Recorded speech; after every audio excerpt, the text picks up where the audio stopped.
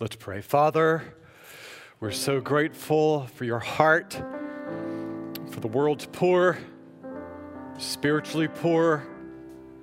Lord, those who have suffered the impoverishment of all sorts of overwhelming circumstances. Thank you that you gather us together today in this family called a church.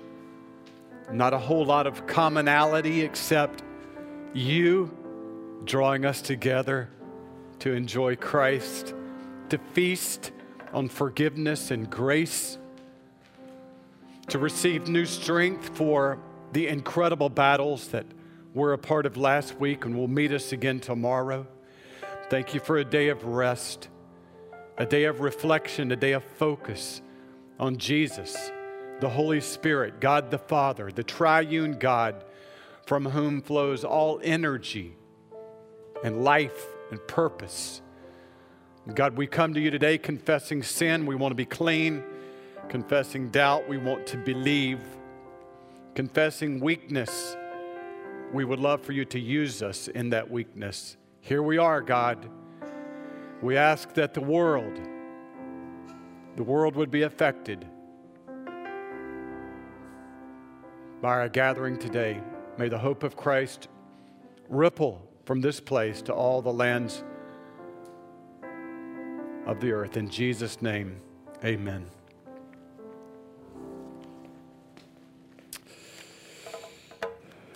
Mark Twain, humorist and American writer, said, "The two most important days in your life are the day you were born and the day you find out why."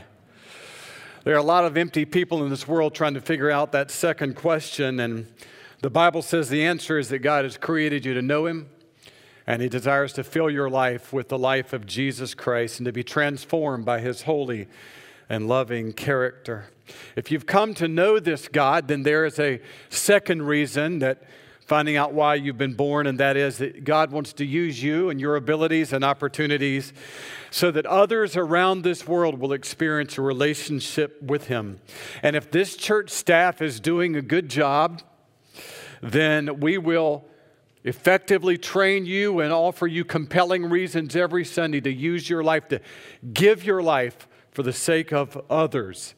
Ephesians 4, so Christ Himself gave the apostles, the prophets, the evangelists, the pastors and teachers to equip His people for works of service, that the whole body of Christ may be built up until we all reach unity in the faith and in the knowledge of the Son of God and become mature, attaining to the whole measure of the fullness of Christ. So when you look at verse 11, there are 5 leadership positions in the church, and the role of all of them is to compel you and train you to do the work of the ministry. You say, well, I thought that's what we paid the staff to do. No, precisely just the opposite. You pay us not to give into that temptation. You pay us to remind you that God has gifted you with these unbelievable abilities, immeasurable abilities, and if you don't fulfill those, you're going to miss the very purpose for which you are created. We're going to talk much more in depth next week about Ephesians 4, 11, and 12. But what I want to do today is to talk about the motivation for you giving your life away. That's how you do it, through your gifts. But I want to talk about the motivation, because I think there's a supreme motivation that's often overlooked. We quickly go to verse 11 and through 13. And I want to go the overlooked verse before it of why serve Christ. Verse 7, Ephesians 4, but to each one of us grace has been given as Christ apportioned it. This is why it says, when He ascended on high, He took many captives and gave gifts to His people. That word gifts in verse 8 lets you know that He's talking in this passage about, He's going to be talking about spiritual gifts, even though this word doma in verse 8 is not really the word that the Bible uses for spiritual gifts. That's talking about gifts in general, like when a man would give his wife a frying pan for Mother's Day. That would be a general gift. That would be a doma gift. It might be a dumb gift. But just in context, when Paul is talking about gifts here, he's talking about he wants you to understand what he's talking about. The word grace up in verse 7 is a spiritual gift. This is what we're going to define over the next 2 weeks. A spiritual gift is an ability that you possess that causes someone you served to be drawn to Christ. That's what it means to have a spiritual gift. It's different than this Doma gift. Actually, in the New Testament, the true gifts of the Holy Spirit are called charismaton. And you obviously can see the word charismatic from that word, but it's not a Doma gift. It's called a charismaton because it is a very special gift orchestrated by the Holy Spirit, combining your wiring and your experiences in order to give you an ability to influence others for Christ. And that's the word that Paul sort of uses in verse 7. Doesn't use the word Doma, he uses a shortened form of this word charismaton. So when I was studying this week, I said, he's talking about gifts. Why did he shorten the word? Why didn't he just use charismaton? Because he did over there in 1 Corinthians 12, but he didn't in Ephesians 4. The word charismaton is, the word actually means an undeserved gift. Like somebody gives you an undeserved present. Charis, a shortened form of that, is simply a way of describing the kindness of God that gives gifts. The reason he gives undeserved gifts is because he's kind. So Paul says everybody has been given, because of God's kindness, a gift. That's why he shortened it, to make a point. It's the same word, the kindness of God, that's used a few verses earlier in the glorious passage that describes why you are in the kingdom of God. Ephesians 2:4, because of his great love for us, God made us alive with Christ even when we were dead in transgressions. It is by charis, his kindness, that you're saved. So when Paul talks about a spiritual gift, he's talking about the kindness of God. So why all of this? I know you didn't come to church for a Greek lesson. Why all the Greek? Because when we talk about you serving the Lord in this church, many of you, the first impulse, the reaction to that is, I can't serve the Lord because I'm not worthy. I'm unclean. I've messed my life up too much. And God is trying to tell you, he gives you gifts the same way that he saves you out of his kindness. Has nothing to do with your merit. I'm up here today because of the kindness of God. I'm preaching to you not because I've got life together, but God says, Richard, in my kindness, I want to use you to encourage other people. It pleases God to use you to help other people know him, even though you also struggle in your own relationship with him. This is what grace is all about. So that's why it's called a charis gift. It's short for charismata, a Holy Spirit gift, but it's by the kindness of God is why you can serve him. And on the other end of the spectrum, if you were ever to be used by God to do great and mighty things, he wants you also to remember the only reason that it worked out for you to have large influence is also because of his kindness. Nothing about your merit and your worth and your deserving. So the first reason that I want you to use your gift for the Lord is because he's given you a gift out of kindness. The second reason is because what exactly Jesus did, how carefully he gave you the gift. But to each one of us, grace, charis, kindness has been given as Christ apportioned it, or as he measured it, from the Greek word metron, a unit of measure from which we get our word metric. So you need to understand there's nothing arbitrary about what God decided you would be good at. Carefully thought it out. You ever received a gift at Christmas that you sort of knew that when the person gave it, it was an obligatory gift? They didn't really think it out. They just felt like they had to give you something that Christmas, and so you said thank you, and you immediately put it in a drawer. That's not the kind of gifts that God gives. He measures it out exactly for what you need in order to accomplish the purpose that he has assigned for you. God is sovereign in the distribution of his gifts. And he never gives you a gift that's intended to be put in a drawer and not used. Everything about your life matters in relation to that gift. Everything about your life, where you work, how you were raised, all the influences of your life are part of God measuring out what you can do for him, because these works that he's chosen for you were assigned to you before the world began. This is how important that you use your gift. Ephesians 2:10, for we are God's handiwork, his craftsmanship, created in Christ to do good works, which God prepared in advance before the world.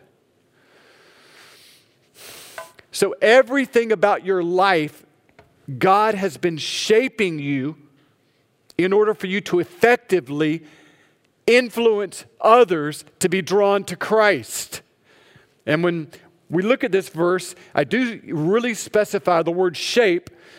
Rick Warren over in California in his church there years ago developed an acronym of how you were spiritually shaped to serve the Lord. And he spelled out of the word shape. The S is your spiritual gifting by the Holy Spirit.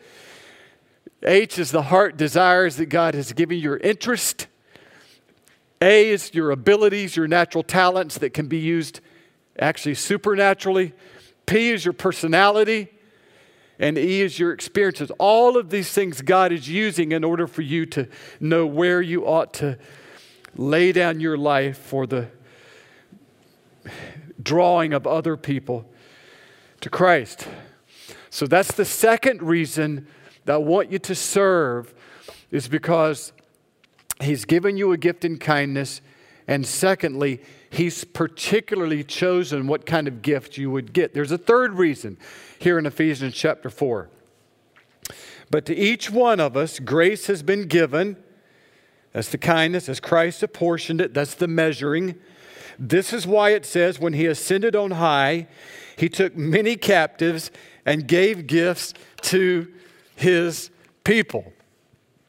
And this is the verse that's normally overlooked when we talk about spiritual gifts, because people don't like to do the hard work and think about what in the world is Paul talking about there.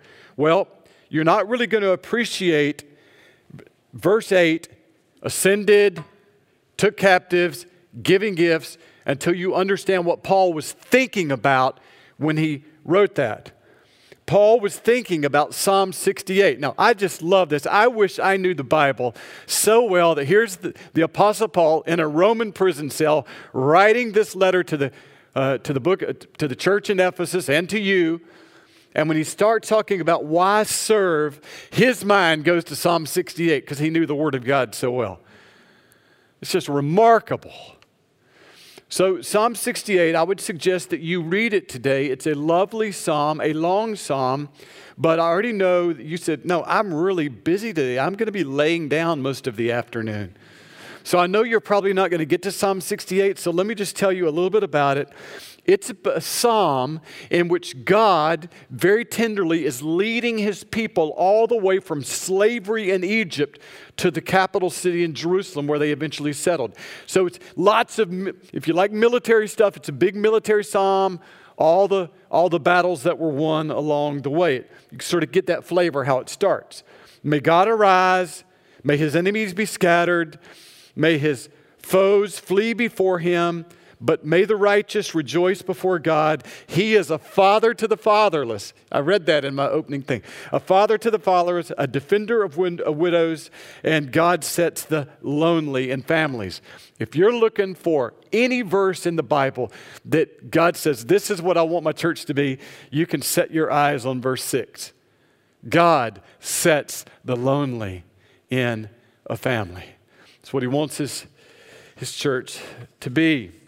So you can imagine 2.5 million slaves rescued from Egypt. God takes them through the night, through the Red Sea, and for 40 years he's leading them on a journey. This is all that's wrapped up in Psalm 68. At every moment they obeyed him, God gave them victory. God gave the Israelites victory over their enemies. When you, God, went out before your people, when you marched through the wilderness, the earth shook.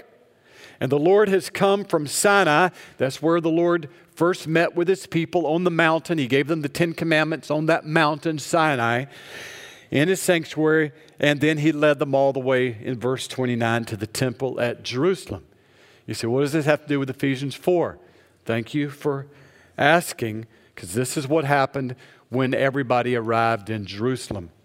This is the verse we just read in Ephesians 4. When you ascended on high, you took many captives and you received gifts from the people. So this is a picture of God with his people through the wilderness, all sorts of hardships, 40 years, finally going to the capital city of Jerusalem. And many people think that this psalm was written after God's people had experienced a great victory. The 10 Commandments had been stolen by some other military tribe, and Israel had defeated them, brought back the 10 Commandments, and brought it to Jerusalem, and it was a big celebration, and that's what all of Psalm 68 is about.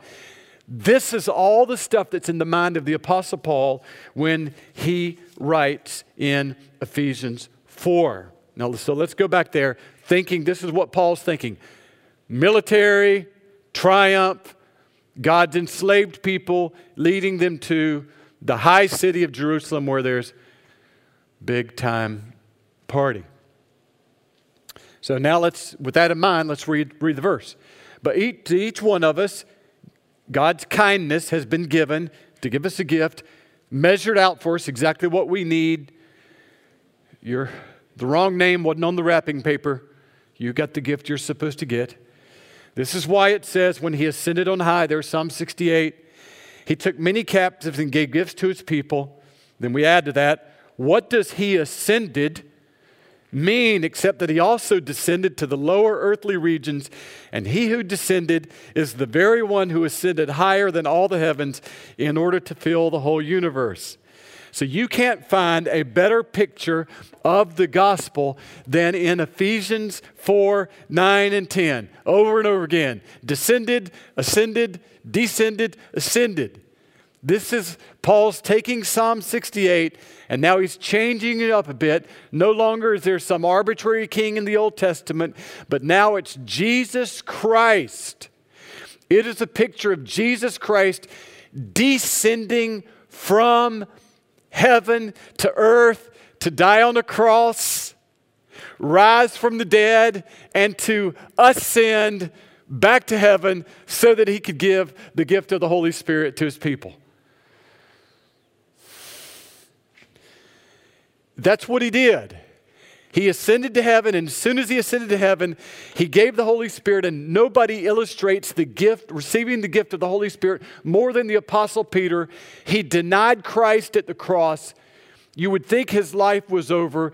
Jesus forgave him, and then he picked him to preach the first sermon in the history of the church. 3,000 people were saved, and when everybody asked, how did that happen?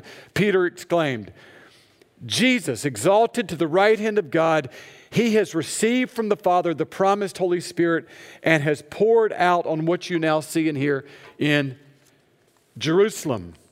So this is why I love Ephesians 4. It is a picture of a victorious king pouring out the Holy Spirit, taking captives, and giving the Holy Spirit to the church.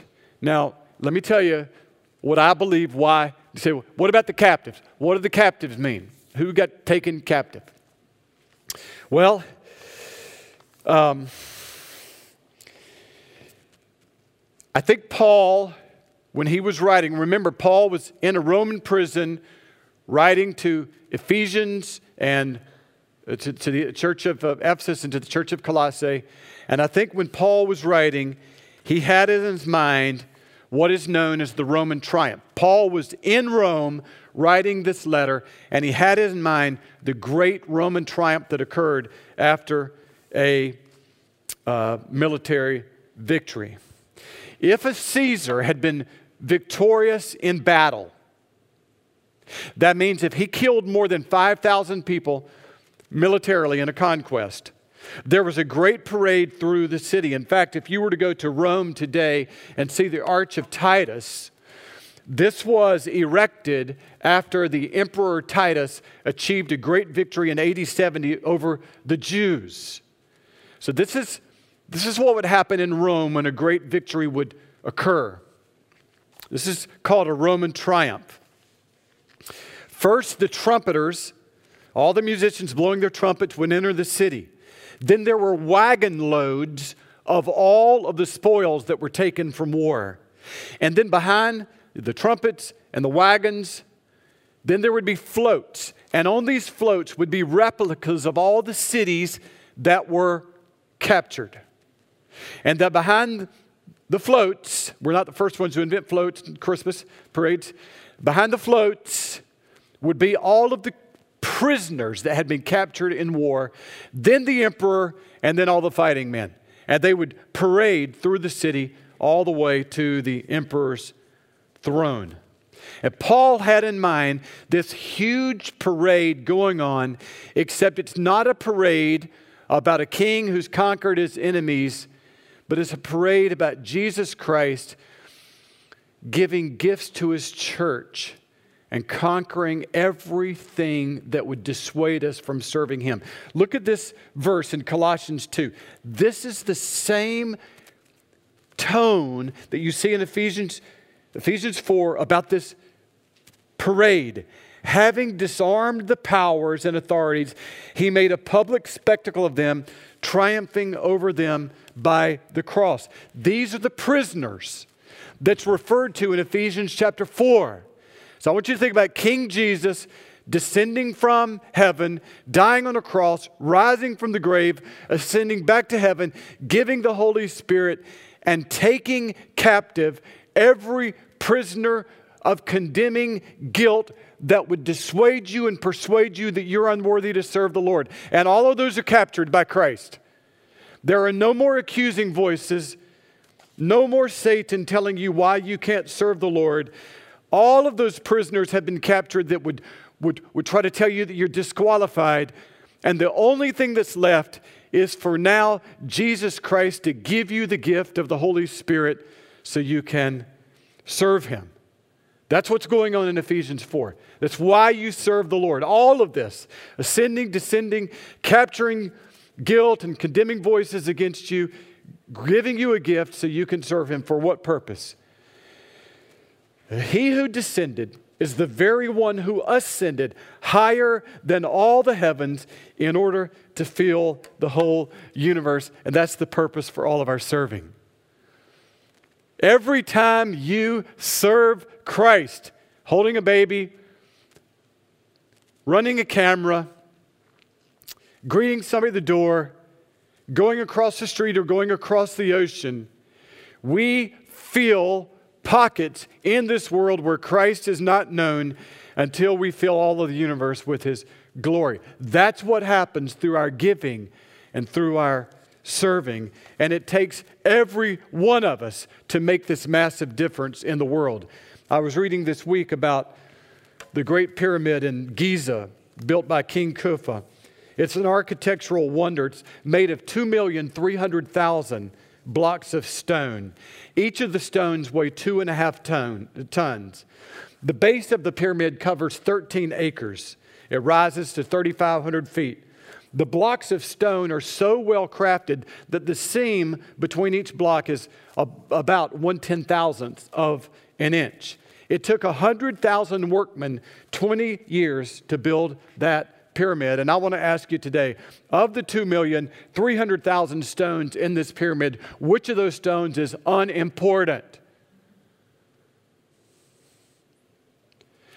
Every saved, redeemed person in the kingdom of God that Jesus has given His Spirit to, a gift to, is useful for the universe-wide building up of the hope and love of Christ to spread everywhere. Everybody must serve in this global process. Now, whenever you read Ephesians chapter 4 about Christ descending to the lower regions of the earth, a question will arise. I thought this week, should I answer it, not answer it? People will say, well, how low did he go into the lower regions of the earth? Because the question is always, did he descend into hell? And they ask that question because what Paul wants to know is to see the extreme love that Jesus has for you. He was higher than all the heavens, and he descended to the lower regions of the earth, and people will know, how low did he go? We can guess. 1 Peter chapter 3 helps us to guess. Christ also suffered for sins. Christ also suffered once for sins, the righteous for the unrighteous, to bring you to God. He was put to death in the body, but made alive in the spirit. And after being made alive, he went out and made proclamation to the imprisoned spirits. Oh my goodness. What does that mean? So many people think that sometime after the resurrection, Jesus made a day trip to hell. He was here for 40 days after he rose from the dead. His time is not fully accounted for. I don't know what he did during those 40 days. If he went to hell, I know he went there for one purpose, and that is to proclaim to the imprisoned spirits of the Old Testament, I am Lord. But the bottom line is, it doesn't matter where Christ went after his resurrection. The purpose of the church now is to, everywhere we go, to fill the entire universe with the message of Christ by using our gifts. That's why you have a gift. It's why we establish an orphanage right in the middle of a Hindu village in India. It's why we drill water wells in West Africa among Muslim communities. It's why you take Christ to your university. It's why businessmen and women take Christ to the workplace. Because every place that your feet step is a place that we want the hope and the message of Christ to be expressed through your spiritual gifting. That's what God told the military leader Joshua. Every place you set your foot, I will give you victory. This is the mindset God wants us to have. Every place of spiritual darkness, our gifts light up that place of darkness. Every spiritual need, every person who needs encouraging and prayer, every hopeless person, addicted person, everywhere we go, God is using our gifts to light up that place with the purposes of Christ. I want to leave you today with just one thought. You are far more gifted. You are far more forgiven, and you are far more influential than you ever imagined. So get ready to go serve the Lord, because a king has given you a gift. Let's pray. Father, we're so grateful that you would descend from heaven to earth through Christ to the cross, and even below the cross, to the grave, and maybe even to the lower regions of the earth. We don't know. But you descended, O God, for the purpose of forgiving us of our sins, granting us righteousness, and then ascending to heaven that you might pour out the Holy Spirit on our little, weak, wandering bodies in the wilderness. Oh God, I pray that you would use this church and all gospel churches to raise us up in the wilderness as a great pyramid of hope and joy. Father, I pray that every person here would realize you have given them a gift out of your kindness. You have carefully measured out the way they're wired and shaped. And you've done everything necessary in your ascending and descending. to equip us with a spiritual gift. So, Father, use us to spread hope, power, salvation, Lord, here in the city, our neighborhood, our businesses, all universities, Washington, D.C., all state capitals, the spreading, authoritative love, holiness, saving message of Christ everywhere until the whole universe is filled with the message that Christ is King. Use us, fill us with the Spirit anew today. In Christ's name I pray. Amen.